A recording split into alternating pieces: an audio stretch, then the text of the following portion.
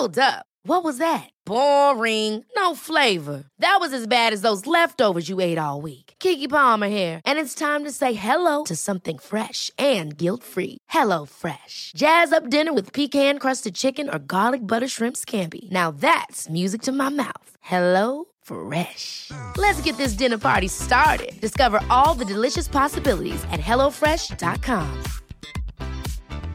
There's never been a faster or easier way to start your weight loss journey than with PlushCare. PlushCare accepts most insurance plans and gives you online access to board-certified physicians who can prescribe FDA-approved weight loss medications like Wegovy and Zepbound for those who qualify. Take charge of your health and speak with a board-certified physician about a weight loss plan that's right for you. Get started today at plushcare.com/weightloss. That's plushcare.com/weightloss. plushcare.com/weightloss. Hey, it's Ryan Reynolds, and I'm here with Keith, co-star of my upcoming film, If, only in theaters May 17th. Do you want to tell people the big news? All right, I'll do it. Sign up now and you'll get unlimited for $15 a month and 6 months of Paramount Plus Essential Plan on us. MintMobile.com/switch. Upfront payment of $45 equivalent to $15 per month. Unlimited over 40 gigabytes per month. Face lower speeds. Videos at 480p. Active Mint customers by 531.24 get 6 months of Paramount Plus Essential Plan. Auto renews after 6 months. Offer ends May 31st, 2024. Separate Paramount Plus registration required. Terms and conditions apply if rated PG. För du hör också skillnad, va, när man liksom lutar sig bakåt. Ja. Ja. Så att vi försöker hålla oss här fram. Det här programmet handlar om en noga utvald bok och ett samtal med dess författare. Välkommen till Lära från lärda. Hej och välkomna till veckans program av Lära från lärda. Idag ska vi prata färgpsykologi. Jag har med en gäst som är expert i ämnet. Du får gärna presentera dig själv. Vad heter du? Carl Ryberg. Jag är arkitekt från början, psykolog. Sen har jag läst det som heter fotobiologi, om man ska titta närmare på ämnet. Alltså hur ljus påverkar levande vävnad. Det är min specialitet. Och då människor speciellt naturligtvis. Och jag har ju läst 2 av dina böcker. Jag vet att du har skrivit fler. Och den här som jag läste, den släpptes för ett par år sedan. Men där du ju skriver om färger och hur vi upplever färger i vardagsliv och sådär. Och färgpsykologi. Men vill du berätta själv, hur många böcker har du skrivit? Och du har skrivit på olika språk, va? Det finns ytterligare en svensk bok som för terapeutiskt bruk. Men också att använda det inom pedagogik, kommunikation. Sen har jag skrivit på engelska utbildningsböcker i detta. Om man vill lära sig lite mer så kan man ju kanske söka på ditt namn på... Man kan gå in på webbsidan. Ja. Man går in på Monokrom. Det är lättast att söka på. Som jag har som varumärke. Eller så kan man söka på mig. Och så kommer det upp en väldig massa titlar. Kanon. Nej, för att jag har läst den och jag gillar den. Jag tycker det är intressant ur ett kommunikationsperspektiv och överhuvudtaget om man vill förstå hur vi upplever färger. Så jag tänkte att vi skulle prata lite om det idag. Det ska bli roligt. Men vill du börja berätta lite om vad du gör på dagarna och hur du använder din kunskap om färger och färg? Jag har jobbat med det här en 30-35 år nu. Med det som är ljus- och färgpsykologi. En stor del är terapi. Alltså patienter kommer till konsultation, och en grupp är då patienter som säger jag är vintertrött, jag har en tenta imorgon, jag har en match, jag vill sova bättre. Mängder olika reaktioner.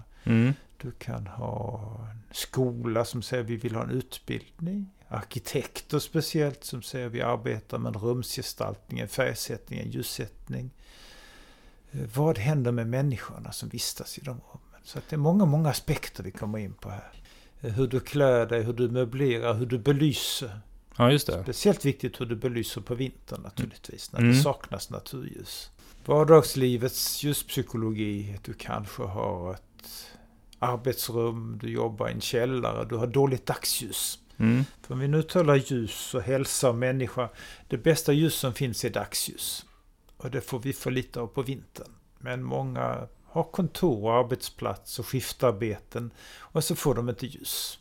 Och får inte hjärnan ljus så blir den trött och kontraproduktiv.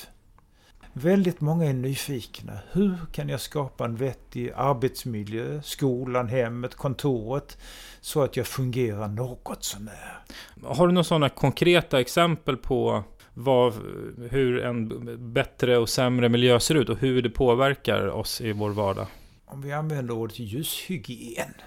Ungefär som du äter god mat så ska du se till att äta bra ljus. Du ska alltså inreda ditt hem, arbetsplats, var du nu vistas, med en belysning som innebär att den passar dig. Den passar din typ. Men jag vet inte om vilken ända man ska börja, men det är ju, ett intressant spår är ju hur vi uppfattar de olika färgerna, respektive färger.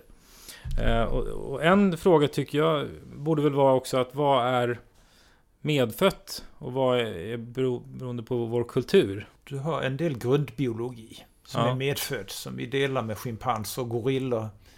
Det är vad vi kallar fyrfärgseare. Det vill säga vi uppfattar 4 kardinalfärger, rött och grönt och gult och blått. Vi kategoriserar vårt färgrum på det här sättet. Och vi använder det till gatskyltar och flaggor och signalsystem. Men samma kategori använder en gorilla eller en schimpans. Dessa 4 färger. På vilket sätt du kan tänka dig som en kompass. Rött och grönt, ost och väst, och så syd och nord blir gult och blått. Men hur använder vi det och schimpanserna är likadant? Har du några exempel? Har vi byggt upp en biologi kring detta. Sen kommer kultur och sociologi och allt sådant kommer senare. Biologin säger rött blod och grönt gräs. Gul sol och blå himmel. Det är liksom de urgamla färgerna. Och vi navigerar med dem och vet att de betyder vissa saker. Och använder dem. Du kan se nödutgång är alltid grön. I Europa. En brandpost är röd, en postlåda är gul. Blått har du väldigt mycket. Havet och himlen. Havet och himlen. Men i samhällssystem så har du det också som uniformsfärgen. Du har den som nattfärgen. Den mest populära av alla färger är blått också. Den stora färgen, havet och himlen. Ja, jag läste någonstans att man säger att det är världens populäraste färg. Det. Men kan vi ta en färg i taget och prata lite om? Jag tycker så vi inte bara svischar förbi. Nej, men så att människan kan uppfatta miljontals nyanser. Men av dem är det 4 stycken som är de här kardinalfärgerna. Som hon betecknar som extra viktiga. Liksom du kan vandra på alla håll, men du har 4 kompassriktningar. Och de liknar det resonemanget. Och då har du... Om vi börjar med de 4 då. Alltså, då är de som utgångspunkt. Precis. Ja, om vi tar... Och de är biologiskt kodade. Oppositionsparet gult och blått är det äldsta. Och så har vi en axel som heter rött och grönt. Vad innebär det att gult och blått står mot varandra? Vad innebär det i... Här ska du få se. Ja. Fan, jag tänkte jag skulle vara pedagogisk. Ja, Och så sätter vi... Du har såna här färgschema. Det är som när man ska köpa väggfärg i en målarbutik. Nej, detta är Pantone. Tryckarna har detta. Men det finns en massa färgsystem. Men då har du gult visar vi blått. Ja, förlåt. Vi ska sitta där micken. Och du har rött visar vi grönt. Ja. Och att de står mot varandra. Blått och gult. De är vad man kallar komplementärfärger. Ja. Eller oppositionsfärger. De betyder varandras motsatser. Blandar du dem får du ofta grått. De neutraliserar varandra om du blandar dem. Just det. Blandar du rött och grönt så tar de ut varandra. Det blir bara grått. Ja. Och jag tänkte att det innebär inget annat att hur vi uppfattar dem. Jo, de betyder polariteter. Och den äldsta och lättaste är den gula solen. Som säger dagen. Solen är uppe för vi är dagsdjur. Gula symboler, gulaktigt ljus, så blir vi pigga. Det är som vi är dagsljus. Det ger oss energi. Ja, vi kodade solen uppe när vi vaknar. Vi är ju inte nattdjur. Så vår biologi säger gul stjärna stiger upp, gula toner. Och så vaknar hjärnan till vakenhet. Vad händer om jag målar väggarna gula på mitt kontor? Då skulle du få de här effekterna, ett vaket rum. Så i det gula rummet pratar människan mera. Ja. Hon skriver snabbare, hon läser snabbare, hon tänker snabbare, pratar mera. Ja, du menar vi blir så pass påverkade av gult. Så att... Du läser 3 gånger snabbare på ett gult papper.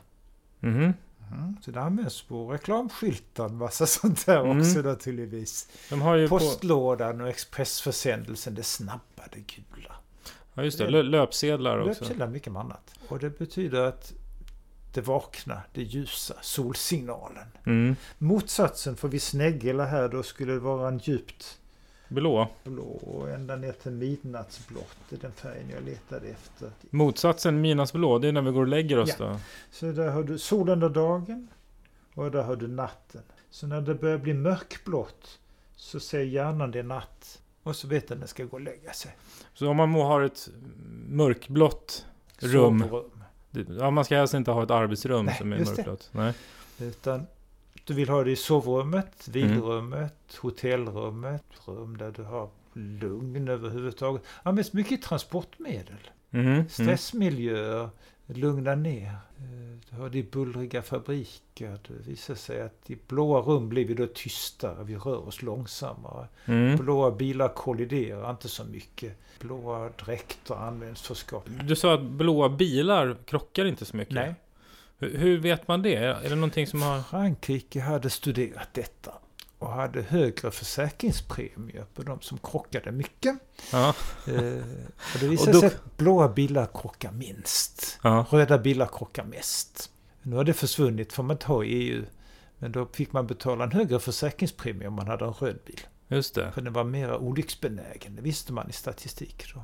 Ja just det, och det var apropå röda och blåa bilar. Jag har sett någon gång när om man ger barn ett par leksaksbilar i olika färger, röd, blå, gul, så ställer den ofta den röda längst fram. Ja. Att den är den snabbaste.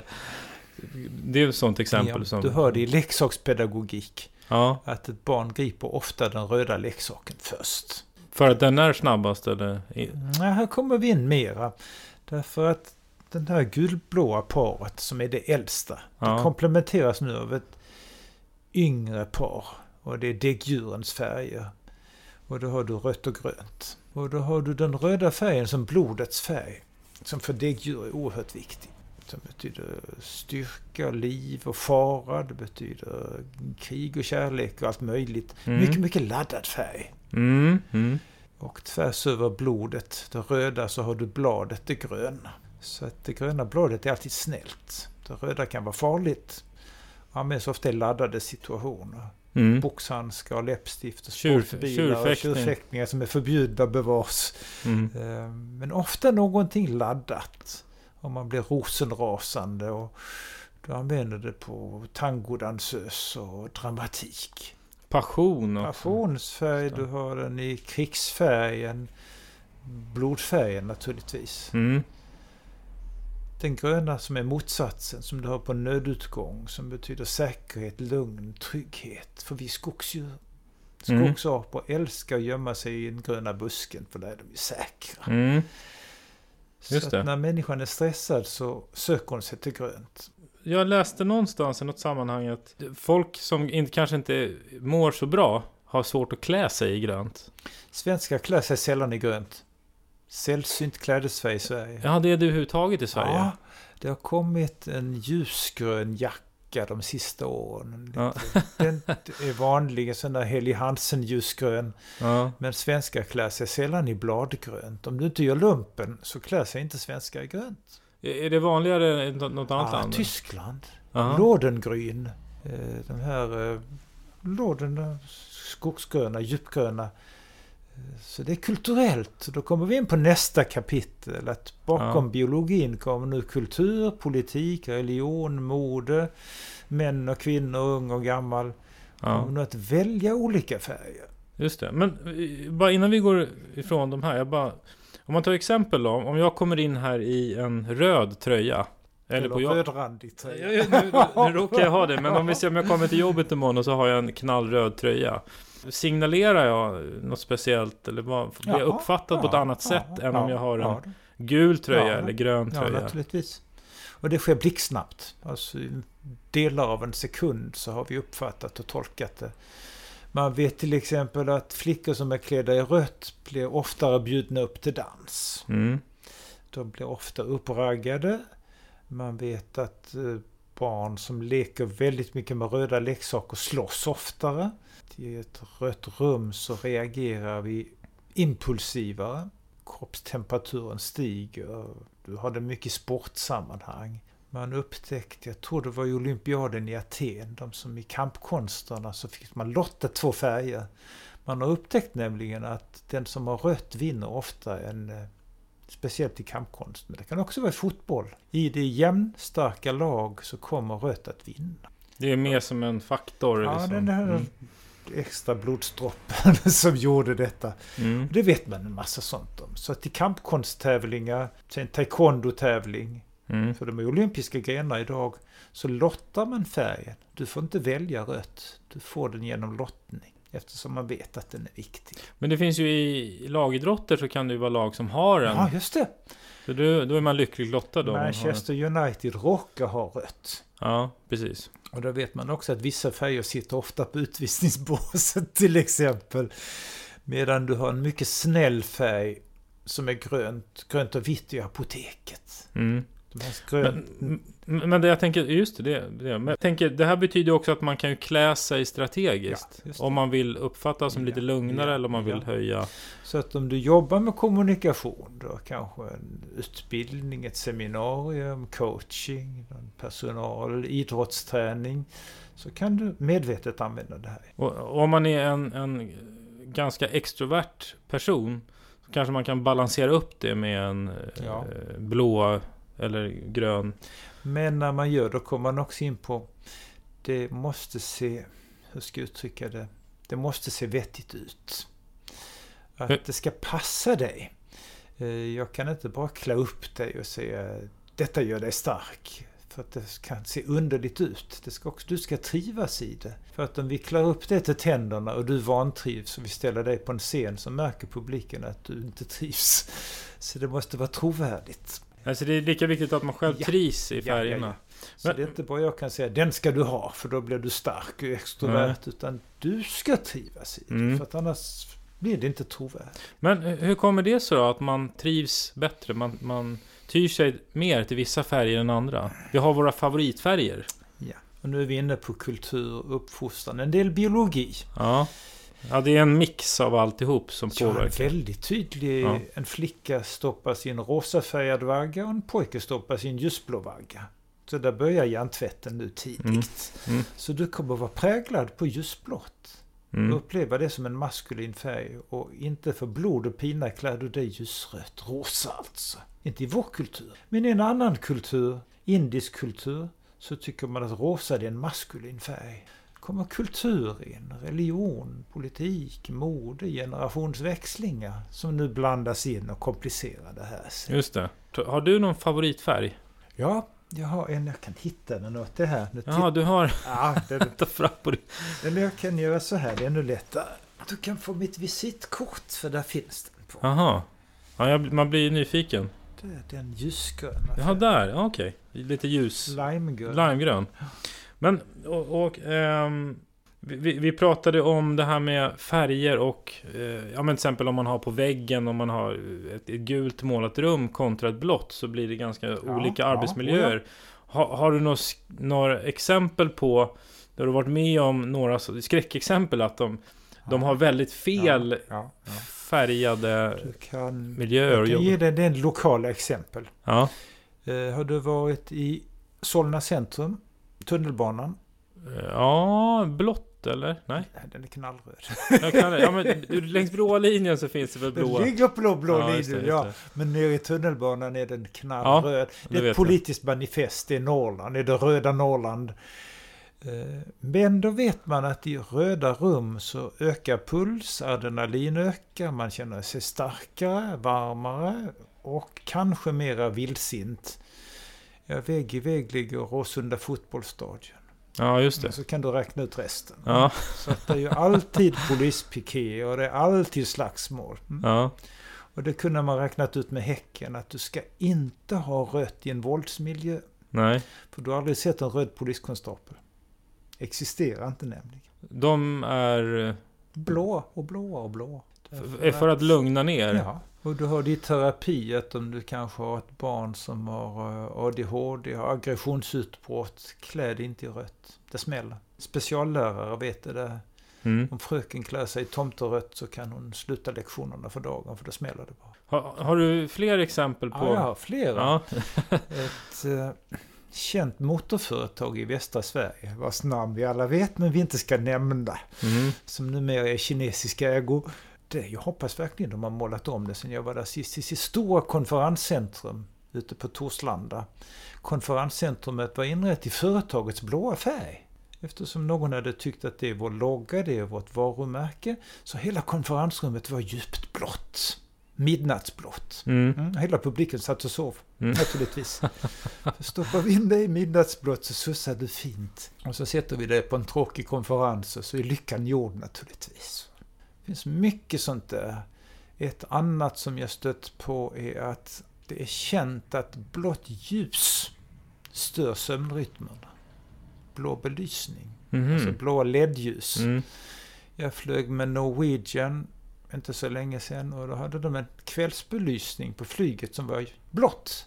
Pratade med styrman som satt bredvid, för han sa jag har fått gått av mitt skift. Jag pratade med dem och sa men varför herrans har ni blått? Det är den sämsta färg. Då får du prata med Boeing. Det är de som har gjort det. Och då bara tyckte det var kul. Det verkar ball, den kan vi sälja. Att folk som har jetlag inte fungerar. Massa sådana här saker kommer in. Ja, just det. Så när du flyger i Boeings maskiner så undrar du vem fåglarna har gjort den dåliga designen. Så du kommer stöta på riktigt dålig färgdesign både här och där. Nej, men folk överlag är väl inte medvetna om att man blir påverkade. Ungefär som en akustiker säger, men varför? Vi tänker inte på det. Nej. Vi tänker inte ljus, vi tänker inte färg, vi tänker inte ventilation, vi tänker inte doftsättning. Utan vi tar det lite för givet. Och blev det bra så gick det väl bra, men gick det dåligt så vet man inte alltid vad det var för något. Du kan få en annan sån här. SAS hade ett flygplan som flög på 90-talet som var rött. Och så var det målat med små flygplan på flygplanet. Ja. Och det såg ut som en enda trafikolycka.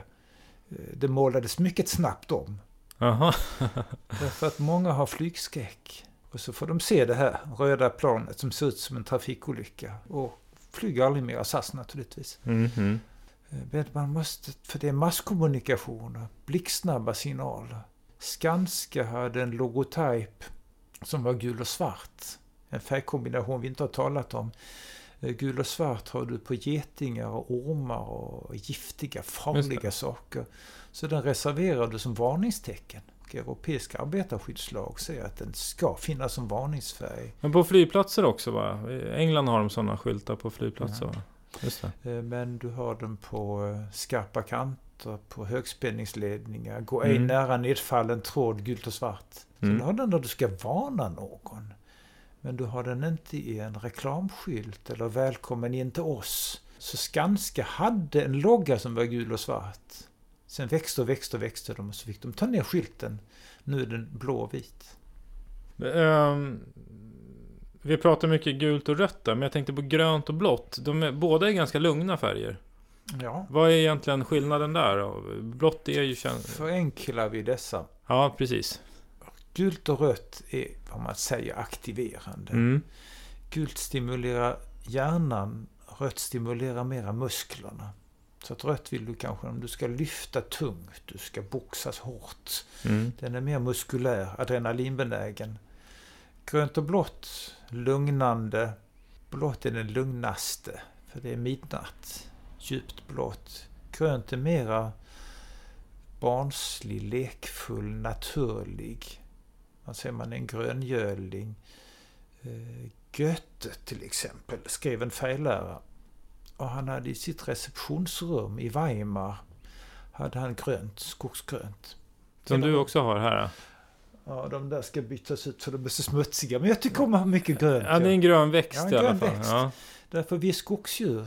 Och han hade funnit att i ett grönt rum så slappnar folk av. De blir mer naturliga och de vågar berätta. För den gamla skogsapan trivs i den där gröna färgen.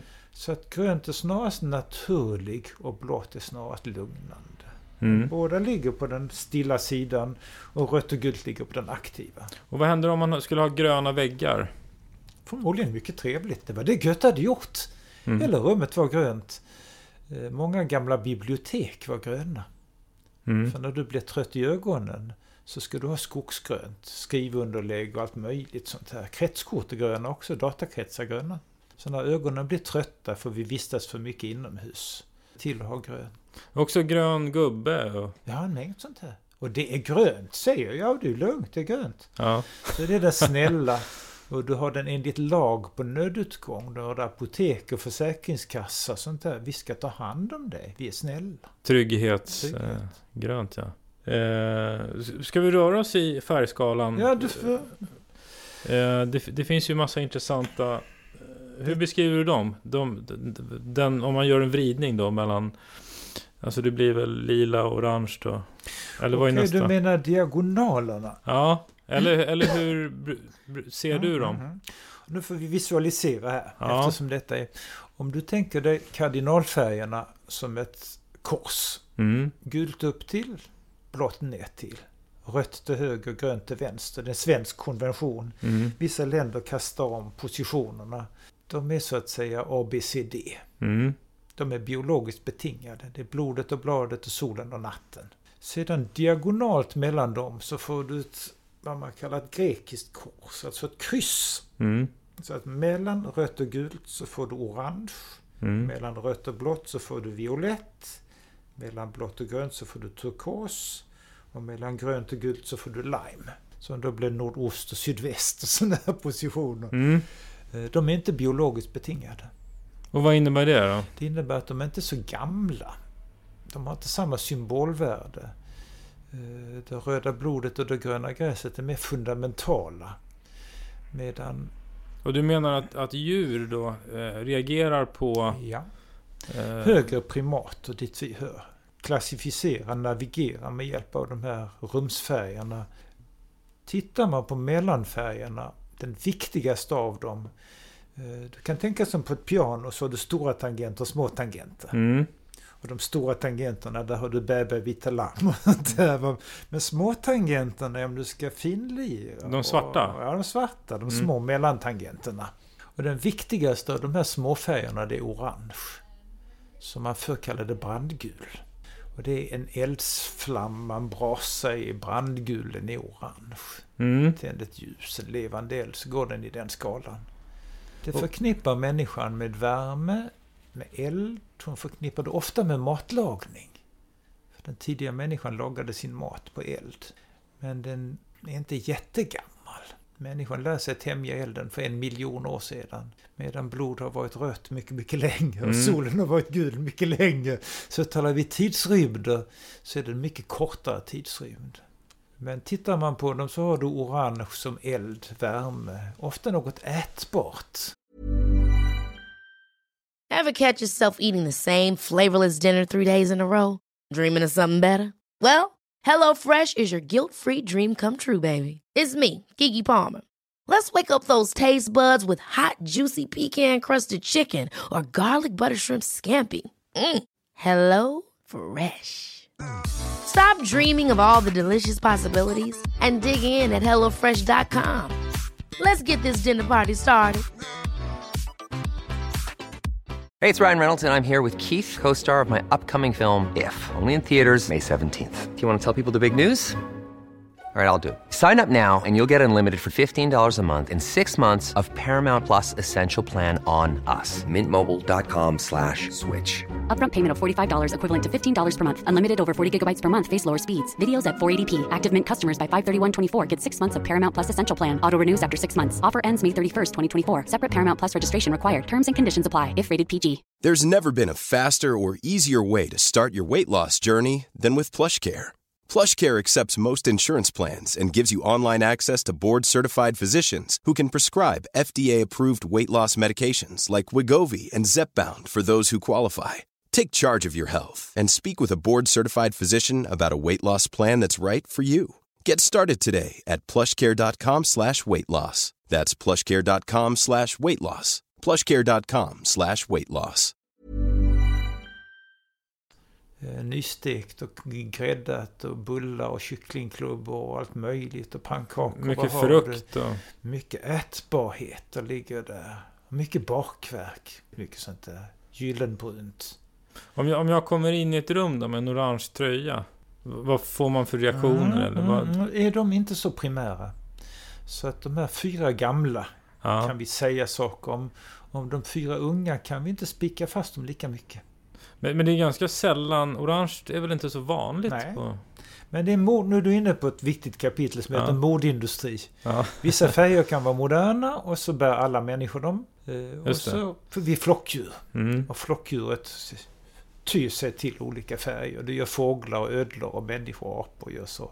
Så kommer den modefärg så kommer många att bära den. För att de andra gör det. Och det ser vi. Men om man gör så här, om jag målar väggarna med orange. Du vill ha ett svar på det. Vad färgerna lite grann. Hur påverkas de här diagonalfärgerna kan du inte så lätt definiera. Nej. De är mycket mer individuella än de gamla basala färgerna. Om vi talar näringslära så har du sallad och blodig biff och det har funnits länge. Men croissant har liksom inte funnits sedan stenåldern. Nej. Så det finns ingen biologisk betingning på de här nyare färgerna. Men man kanske ändå kan se att det ger energi. Det är ju någonstans mellan gult och rött. Den ligger i den varma skalan. Ja, precis. Säga saker, det är en varm färg. Upplevs av många som en stark färg, dynamisk färg. Vi klär oss sällan i den i Sverige. Ja, det är inte så, jag tycker inte att den är speciellt snygg på. Alltså jag skulle inte ha på en orange tröja. Men... Där är vi inne på subjektiv. Ja. Holländare tycker att det är världens vackraste färg för det är deras nationalfärg. Ja. Irländare tycker grönt är det finaste som finns. Och då är man inne på detta. Ja, just det. Kulturbetingningar. Men det är ju definitivt en stark och varm färg. Ja. Den varmaste. Medan på den kyliga sidan har du turkos. Ja, just det. Det är mer svalkande kanske. Svalkande vattnets färg, akvamarin, djupt hav. Kylskåps, skysboxfärgen, den svala, kyliga, cool som man säger. Och om man jämför orange och turkos så är ju, om man tittar på klädindustrin i Sverige i alla fall, så turkos är väl betydligt mer populär än orange. Just det, är den det. Ja, just det, precis. Turkos som sval, kylig, isbitsfärgen. Ja. Du har den i swimmingpool. Swimmingpool, du har den i en del kosmetikprodukter. Mycket moderna tandläkare, hygieniskt rent och fint. Just det. Du har den en hel massa sådana här... Tänker tandkräm eller tandkräm neon. Och tomteskur och Medicare och där återkommer det rena fin. Och de bildar en slags opposition mellan det varmaste och det kallaste. Ja. Och då har du också en opposition som ligger mellan violett och lime som så att säga ligger tvärs över varandra. Men alla dessa unga färger är inte biologiskt betingade. Vi reagerar på vissa sätt. I katolska länder så violett är änkans färg. En änka ska klä sig som sorgens färg. Ska klä sig violett. Katoliker har detta. Aha. Och man säger alltså violett, lila då? Ja, lila, violett, gredelin är synonyma ord på svenska. Ja. Och säger man på svenska också violett är sista försöket. Har du hört det uttrycket? Nej. Nej, men kvinnor använder det uttrycket. De vet vad det betyder. Nämligen att violett är sista försöket. Så det är den gamla kvinnans färg. Ja, men precis. Om vi tar... det blir den tredje då. Om man tittar på lila. Man vill fånga en färg i taget. Där läste jag någonstans just att det är lite vishetens färg också. Trollkarlar eller liksom i sagor.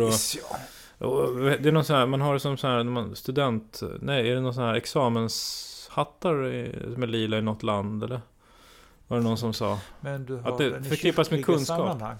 Kardinaler, Dalai Lama har den. Har vissa religiösa betydelser. Purpurfärgen, som den kallades på latin, var prästernas, kejsarnas, översta prästernas färg. För den var så dyr så det var ingen annan som hade råd med den. Ja, just det. Den enda som hade pengar var kyrkan. Ja. Så att då kom den där kopplingen att purpur var liksom kyrkans färg. Och vad förknippas den med idag? Den förknippas också med konstnärskap. Rembrandt beskriver det här som konstnärernas, geniernas och idioternas färg. Så får man välja vad man tycker passar här naturligtvis. Ja. Då är det också som feministfärg. Violett. Feministiskt initiativ. Är inte de rosa? Ja, men den drar åt det man kallar magenta. Alltså, den kommer in här emellan. Ja, just det. Jag kan hitta den. Magenta är rödviolett. Vi kommer hit på sådana här färger. Just det. Som feminina färger. Nu kikar vi på din skala där igen. Vad heter en sån där?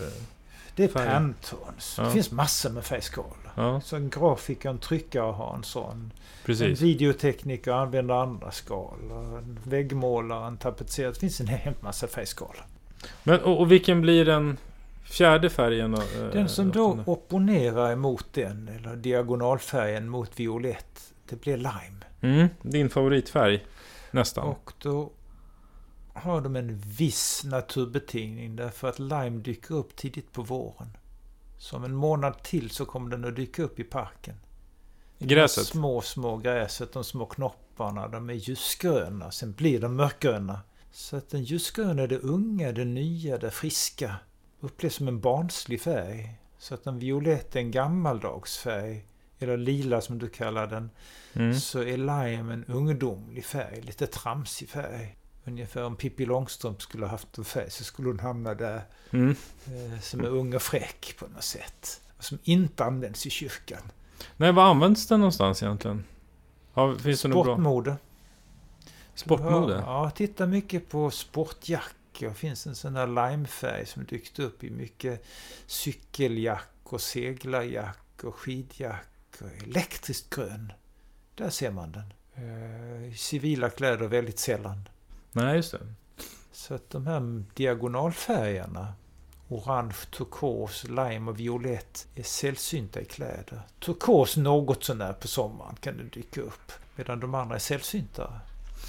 Men, och just när man tänker då kläder eller svenska väggar uttaget, alltså vitt och svart.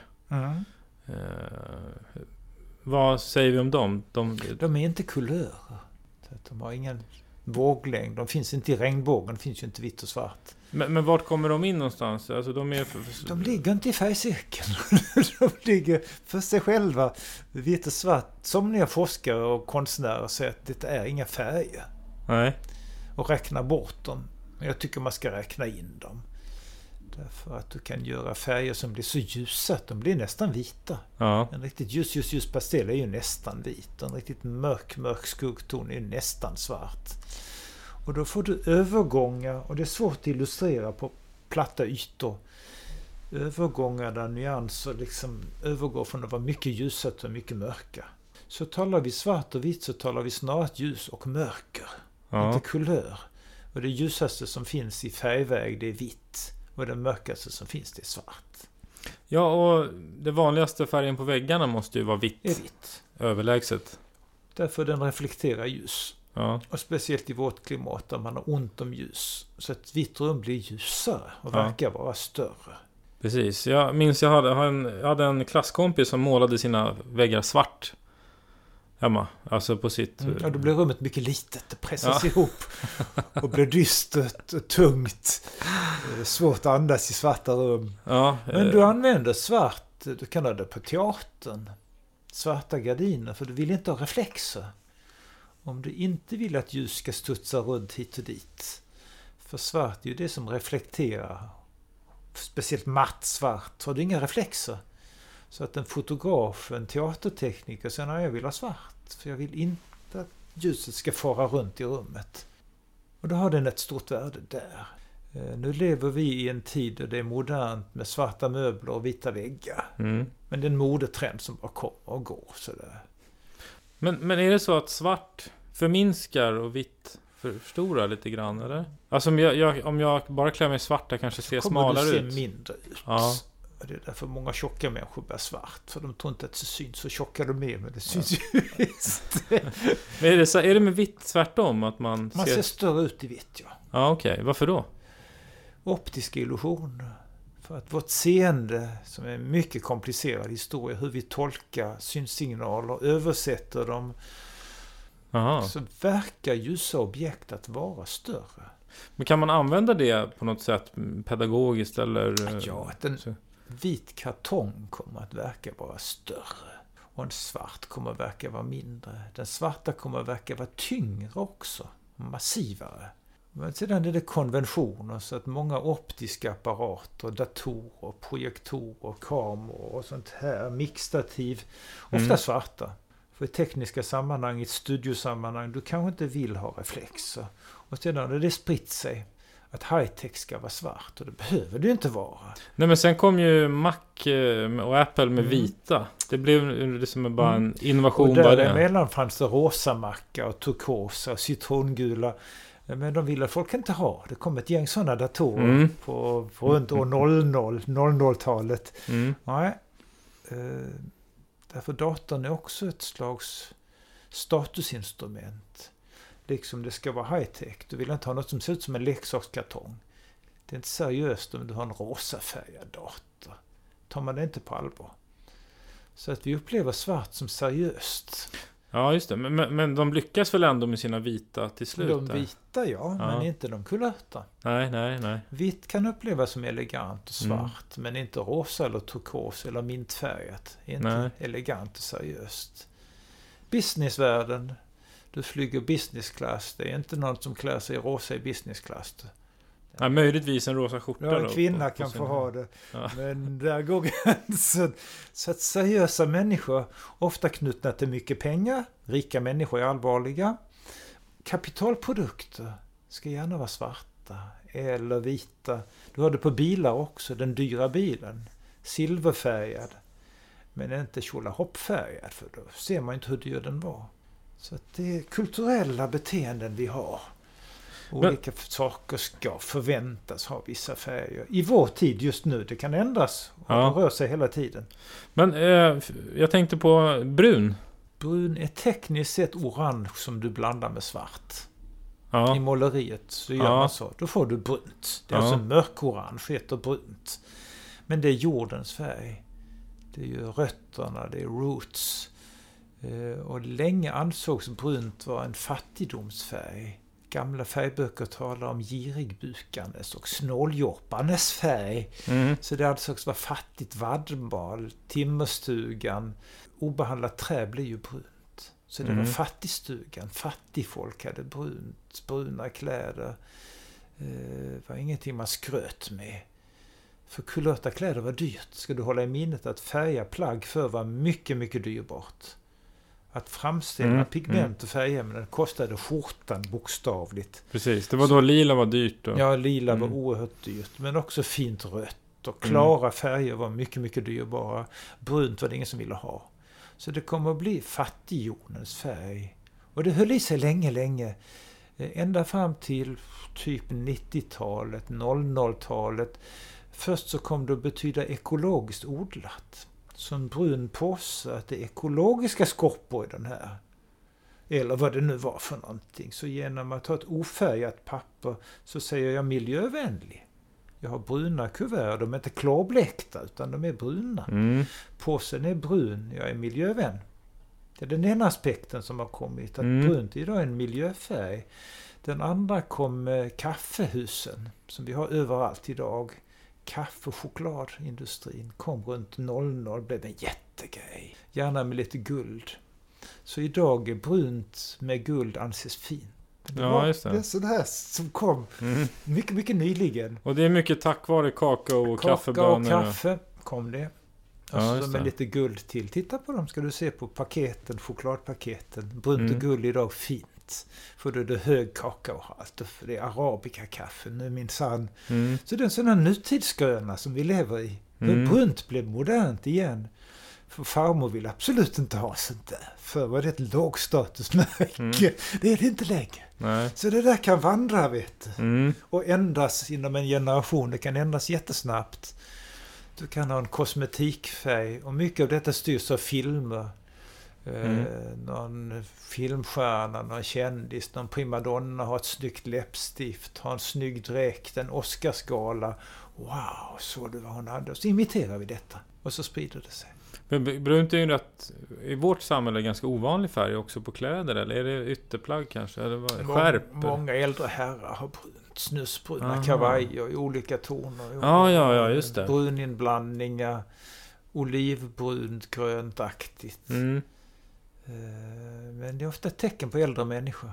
Yngre människor bär inte gärna brunt. Finns det fler färger som du... Det finns miljoner till. Jo, men jag tänkte de här... Jo, men du har vissa namngivna. Ja. Grå exempelvis. Grå är en namngiven färg som då ligger mitt emellan svart och vitt. Grått är det mest neutrala. Det har en tekniskt viktig aspekt att en skräddare, tillskärare, sömmerska, modedesigner vill gärna ha grått i sitt arbetsrum för att inte störa färguppfattningen. För att den influerar ingenting. Om du har ett vitt underlag så kommer du genom ljusheten att rubba färgintrycket. Och har du ett rött bord så kommer du rubba ditt färgseende. Grått stör ingenstans. Det är som en nolla ungefär. Det mest neutrala som finns. Så att många designers, många labb också, du ska göra noggrann labbmätning. Ett reagensprov ska läsas på en färgskala grått i bakgrunden. För har du kulörta väggar så tippar ju det där. Så där har du den. Ja, men man brukar också säga att någon är ganska grå och trist. Sen i överförd bemärkelse, den tekniska användningen i detta, vid precisionsmätningar så är det grått. Sen har du den som den neutrala människan, hon som inte tar ställning. En grå mus säger man. Det finns mycket sådana uttryck och kommunalgrått och sånt här. Många designers använder den när de inte kan bestämma sig i offentlig inredning. Så väldigt mycket moderna flygplan är grå. Det kan vara väldigt snyggt också om det är det små används. doser, men en svensk vinterdag och grått, du vet hur kul det är efter några månader. Det där gråa ljuset är mycket tröttande. Men som fond är den intressant. Den är snäll mot de andra färgerna och lyfter fram dem så att säga. Och du har några andra som är namngivna. Rosa är också en sån här som är rött plus vitt, ljusrött. Den är väl också laddad? Ja, det är den. Svenska säger rosa. Jag som kommer från Danmark säger man lyseröd, säger man i Danmark. Man säger inte ljusröd, man säger rosa på svenska. Det är lillflickans färg på något sätt. Så att om rött är den vuxna kvinnan och läppstiftet och passionen och tangodansösen och förförerskan. Du hade mycket med nagellack och läppar och allt det här. Så är rosa Barbie-dockan. Det är babykvinnan. Men det är väl också rosa. Sportbilagan eller ekonomidelen? Här har vi en kulturpåverkan. Sportbilaga och ekonomibilaga valde rosa. Och så har det blivit. Ekonomi har inte ett dugg med rosa att göra. Spargrisen. Ja, möjligen. För att av gammalt så var rosa liksom en, vad ska man säga, en barnslighetsfärg, en karamellfärg, en lite oanständig färg. Och den kommer in i västerländsk kultur efter kriget. Cardin gjorde något som heter The New Look efter kriget. Och alla var trötta på de här militärkläderna. Det var klädesransonering och bara vissa färger och vissa snitt var tillåtna för man skulle spara material och pigment. Det skulle vara billigt. England speciellt. Så var kriget slut. Och så fick kvinnorna lov att klä sig som de ville. Och då kommer rosa. Och de här karamellfärgerna fullständigt exploderar. Så att 60-talet hade då kylskåp i rosa. Amerikanska bilar har du kanske sett. Mycket kvinnliga designers som gjorde dessa också. Som man ville vända sig till en kvinnlig publik. Man ville ha en annan färgskala, andra former, bulliga kylskåp och brödrost, allt möjligt sånt här. Och då hade man karamellfärgerna där. Och så försvann de och så kom det nya formspråk. Men rosa är en sån där viktig symbolfärg också. Rosa bandet då? Rosa bandet. Så du kan tänka dig, jag har en rolig bild här som vi inte kan visa, men i en av de här många böckerna, och den står i Prag. En konstnär som har målat en tank, alltså en stridsvagn i rosa. Efter ockupationen så kvarlämnades så ryssarna lämnade stridsvagnar. Och det står på ett monument i Prag, en sån här jättestor stridsvagn, en dödsmonster. Han har målat den i rosa. Och en rosa stridsvagn är konstnärligt fullständigt paradoxalt. Ja, precis. Det blir... Du tittar på den och så tittar du en gång till och jaha. Benetton har gjort mycket sådana intressanta affischer. Just det. United Colors of Benetton säger de faktiskt. Mycket intressanta, provokativa, tokiga affischer där de leker med färger och aspekter. Så att färgen är känsla. Den är internationell. Är det någon mer namngiven färg som vi har? Ja, det finns några till. Du har beige. Just det. Namngiven. Ja. Och det är om du blandar brunt och grått. Eller orange och grått. Så får du en mellanton beige. Och det var också tidigare ett fattigdomstecken att ha beige kläder. Du hade inte råd att färga ditt ull eller lin eller vad det var för något. Och då säger man, ja det är ju ganska beige. Så att det kommer inte bli en slätstrukenhetsfärg. Ordet kommer från italienskan bigio. Som betyder ofärgad ull. Ja. Så att när du har klippt den så är den lite fet och ljusbrun. Ja. Och sen bleker och färgar du den. Då är den beige. Men det kan vara snyggt i inredningar. Beige är också mycket träslag är beige faktiskt. Ljusbrunt kallar man ju beige. Ja. Så att snickeri, du tittar på träklossarna där nere, det är en beige ton. Så ett fint trägolv är ju faktiskt beige. Som personbeskrivning är det inte smickrande. Nej. Men som inredningsfärg, många vackra träslag är faktiskt beige. Brunaktigt, beigeaktiga. Vad har du fler för namngivna? Ja, så finns det ju exotiska som magenta och cyan och sådana här, men de är mera specialnamn. Turkos, orangea hållen eller? Ja, du har konstnärer använder ju namn som kadmium och koboltblått. Men de är specialistnamn. Liksom en musiker använder specialbeteckningar. Men vanliga människor har rött, grönt, gult, blått. Och så har de orange, turkos. Och så har de lila och lime som har kommit in som ett nytt namn. Det fanns inte för 30 år sedan. Det fanns inte ordet lime i svenskan. Det är nyimporterat. Man sa gulgrön för. Ja. Ärtgrönt och lindblomsgrönt. Lime kom på 90-talet ungefär. Fick den ett namn. Och då har vi 8 namngivna. Sen har du brunt, du har beige, du har grått, du har svart, du har vitt. Sen har du metallic, guld, silver, koppar. Som en speciell grupp också. Det vill säga om du lägger en spegel bakom en färg så får du en metallic färg. Och gult är ju syskon. Men guld speglar metallicfärgerna mycket omtyckta i långa tider.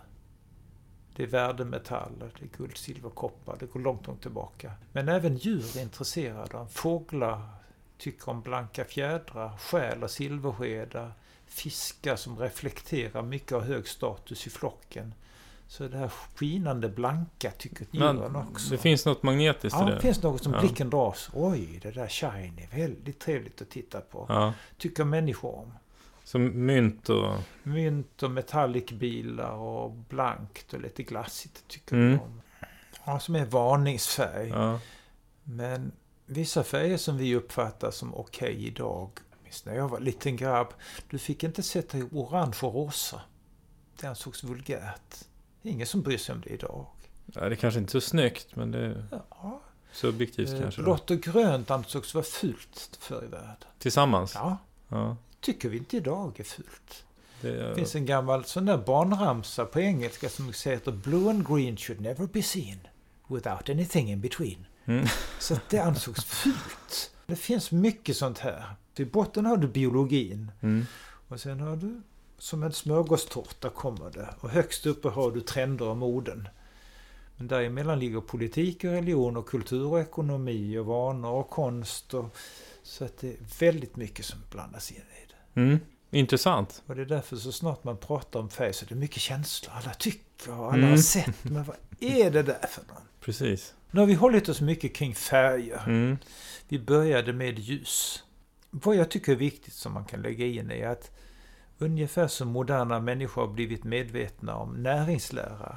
Var finns mineraler? Var finns vitaminer? Är det omega-3 fettsyra? Är det fullgoda proteiner? Det kan många människor idag.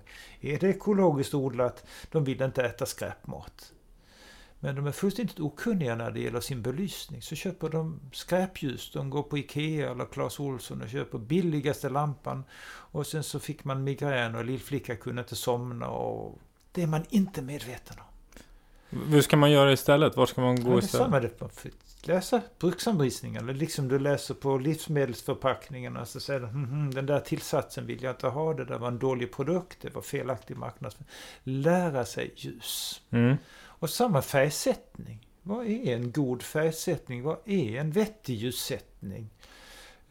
Jag kan inte säga att det är god mat, men jag kan säga att det är någorlunda nyttig. Att jag ska inreda speciellt en skola, ett kontor, en sjukhem, någonting sånt, så måste jag kunna det här. Och du kommer ut i samhället och stöter på jättemycket dåliga färgsättningar och ljussättningar. För man gissade och man tyckte, och det är ball och det är modernt och det är trendigt. Det där sätter vi in, det ser kul ut. Eller pengarna var slut, så fick man köpa de billigaste lysrör man kunde hitta. En mycket vanlig situation. Och det måste vara samma sak om man ska inreda, om man har ett företag och om man har personal och ska få visst är det. Jobba effektivt, att man tänker till. För som väldigt ofta händer är att när pengarna är slut så räckte det inte till tapeter och textilier och kvalitetsmöbler och kvalitetsbelysning, och så köpte man något billigt. Och så satt man sjukskriven och trött personal. Så det blev väldigt dyrt till slut. Men beslutshavare har vissa sätt att resonera. Man ska ta det lägsta anbudet. Men ungefär som jag inte går på McDonalds och äter skräpmat, så är det ungefär samma resonemang. Ja, det är billigt, visst är det, men du mår därefter.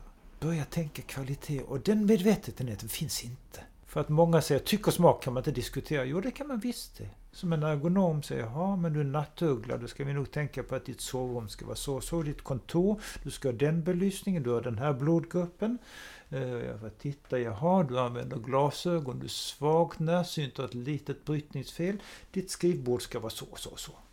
Så att man som en ergonom ungefär säger, jaha, det här bordet, du ska ha en stol som svankar som stöder dig där. Du ska ha ett höj- och sänkbart skrivbord, det vet alla på ett kontor idag. Det är standard, teleskopbord. Men belysning och färgsättning är vi väldigt okunniga i. Så det är lite det arbetet. Ja, precis. Lära sig tänka ljus och färg och inte bara tycka det. Ja, det där var snyggt. Jo, men lite mer information, tack. Ja, och jag hoppas att ni som har lyssnat på det här kanske har fått lite mer. Och sen kan man då, om man är nyfiken, bara googla monokrom. Precis, jag tänkte säga det. Finns webbsajt, finns 1000 titlar, litteratur, forskningsrapporter om man vill lära mera. Och som mellansteg så går man ut på nätet och så googlar man ordet fotobiologi. Ljus och biologi. Vad gör ljuset med levande varelser? Då hittar man hur mycket som helst. Vi har ju bara på en kort timme fuskat till allra värst. Men det finns mycket mer. Intressant. Jag har läst en bok och du sa också att du höll på att skriva en till på, som kommer på engelska. Jag håller på. Den blir inte klar i år, men kanske nästa. Ja. Och det är just detta ljushygien. Liksom du sköter din hälsa, du borstar och tvättar och äter och gymnastiserar och går till en god massör ibland och sköter din hälsa. Hur sköter du din hjärna som är så ljuskänslig? Och på samma sätt att inte mata in skräpljus i hjärnan, utan en slags hälsokost för hjärnan som är kanske vårt viktigaste instrument. Så det är projektet jag arbetar med som en bruksanvisning för den vanliga människan. Men då känns det som att vi får runda av lite grann. Tacka mjukast. Ja. Och vill man nå dig så kanske det är lättast att gå in på... Googla på monokrom. Monokrom stavas med C. M-O-N-O-C-R-O-M. Ja, och vill man nå mig i programmet så mejlar man till fredrik@hillerb.org. Tack för att ni lyssnade och tack för att du var med i programmet. Själv, tack.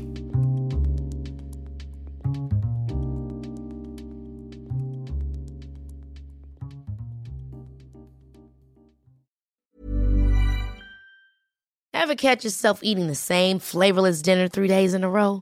Dreaming of something better? Well, HelloFresh is your guilt-free dream come true, baby. It's me, Keke Palmer. Let's wake up those taste buds with hot, juicy pecan-crusted chicken or garlic butter shrimp scampi. Hello Fresh. Stop dreaming of all the delicious possibilities and dig in at HelloFresh.com. Let's get this dinner party started. Planning for your next trip?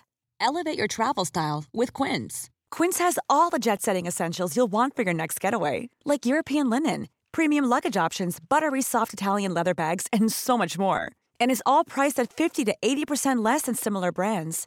Plus, Quince only works with factories that use safe and ethical manufacturing practices. Pack your bags with high-quality essentials you'll be wearing for vacations to come with Quince. Go to quince.com/pack for free shipping and 365-day returns.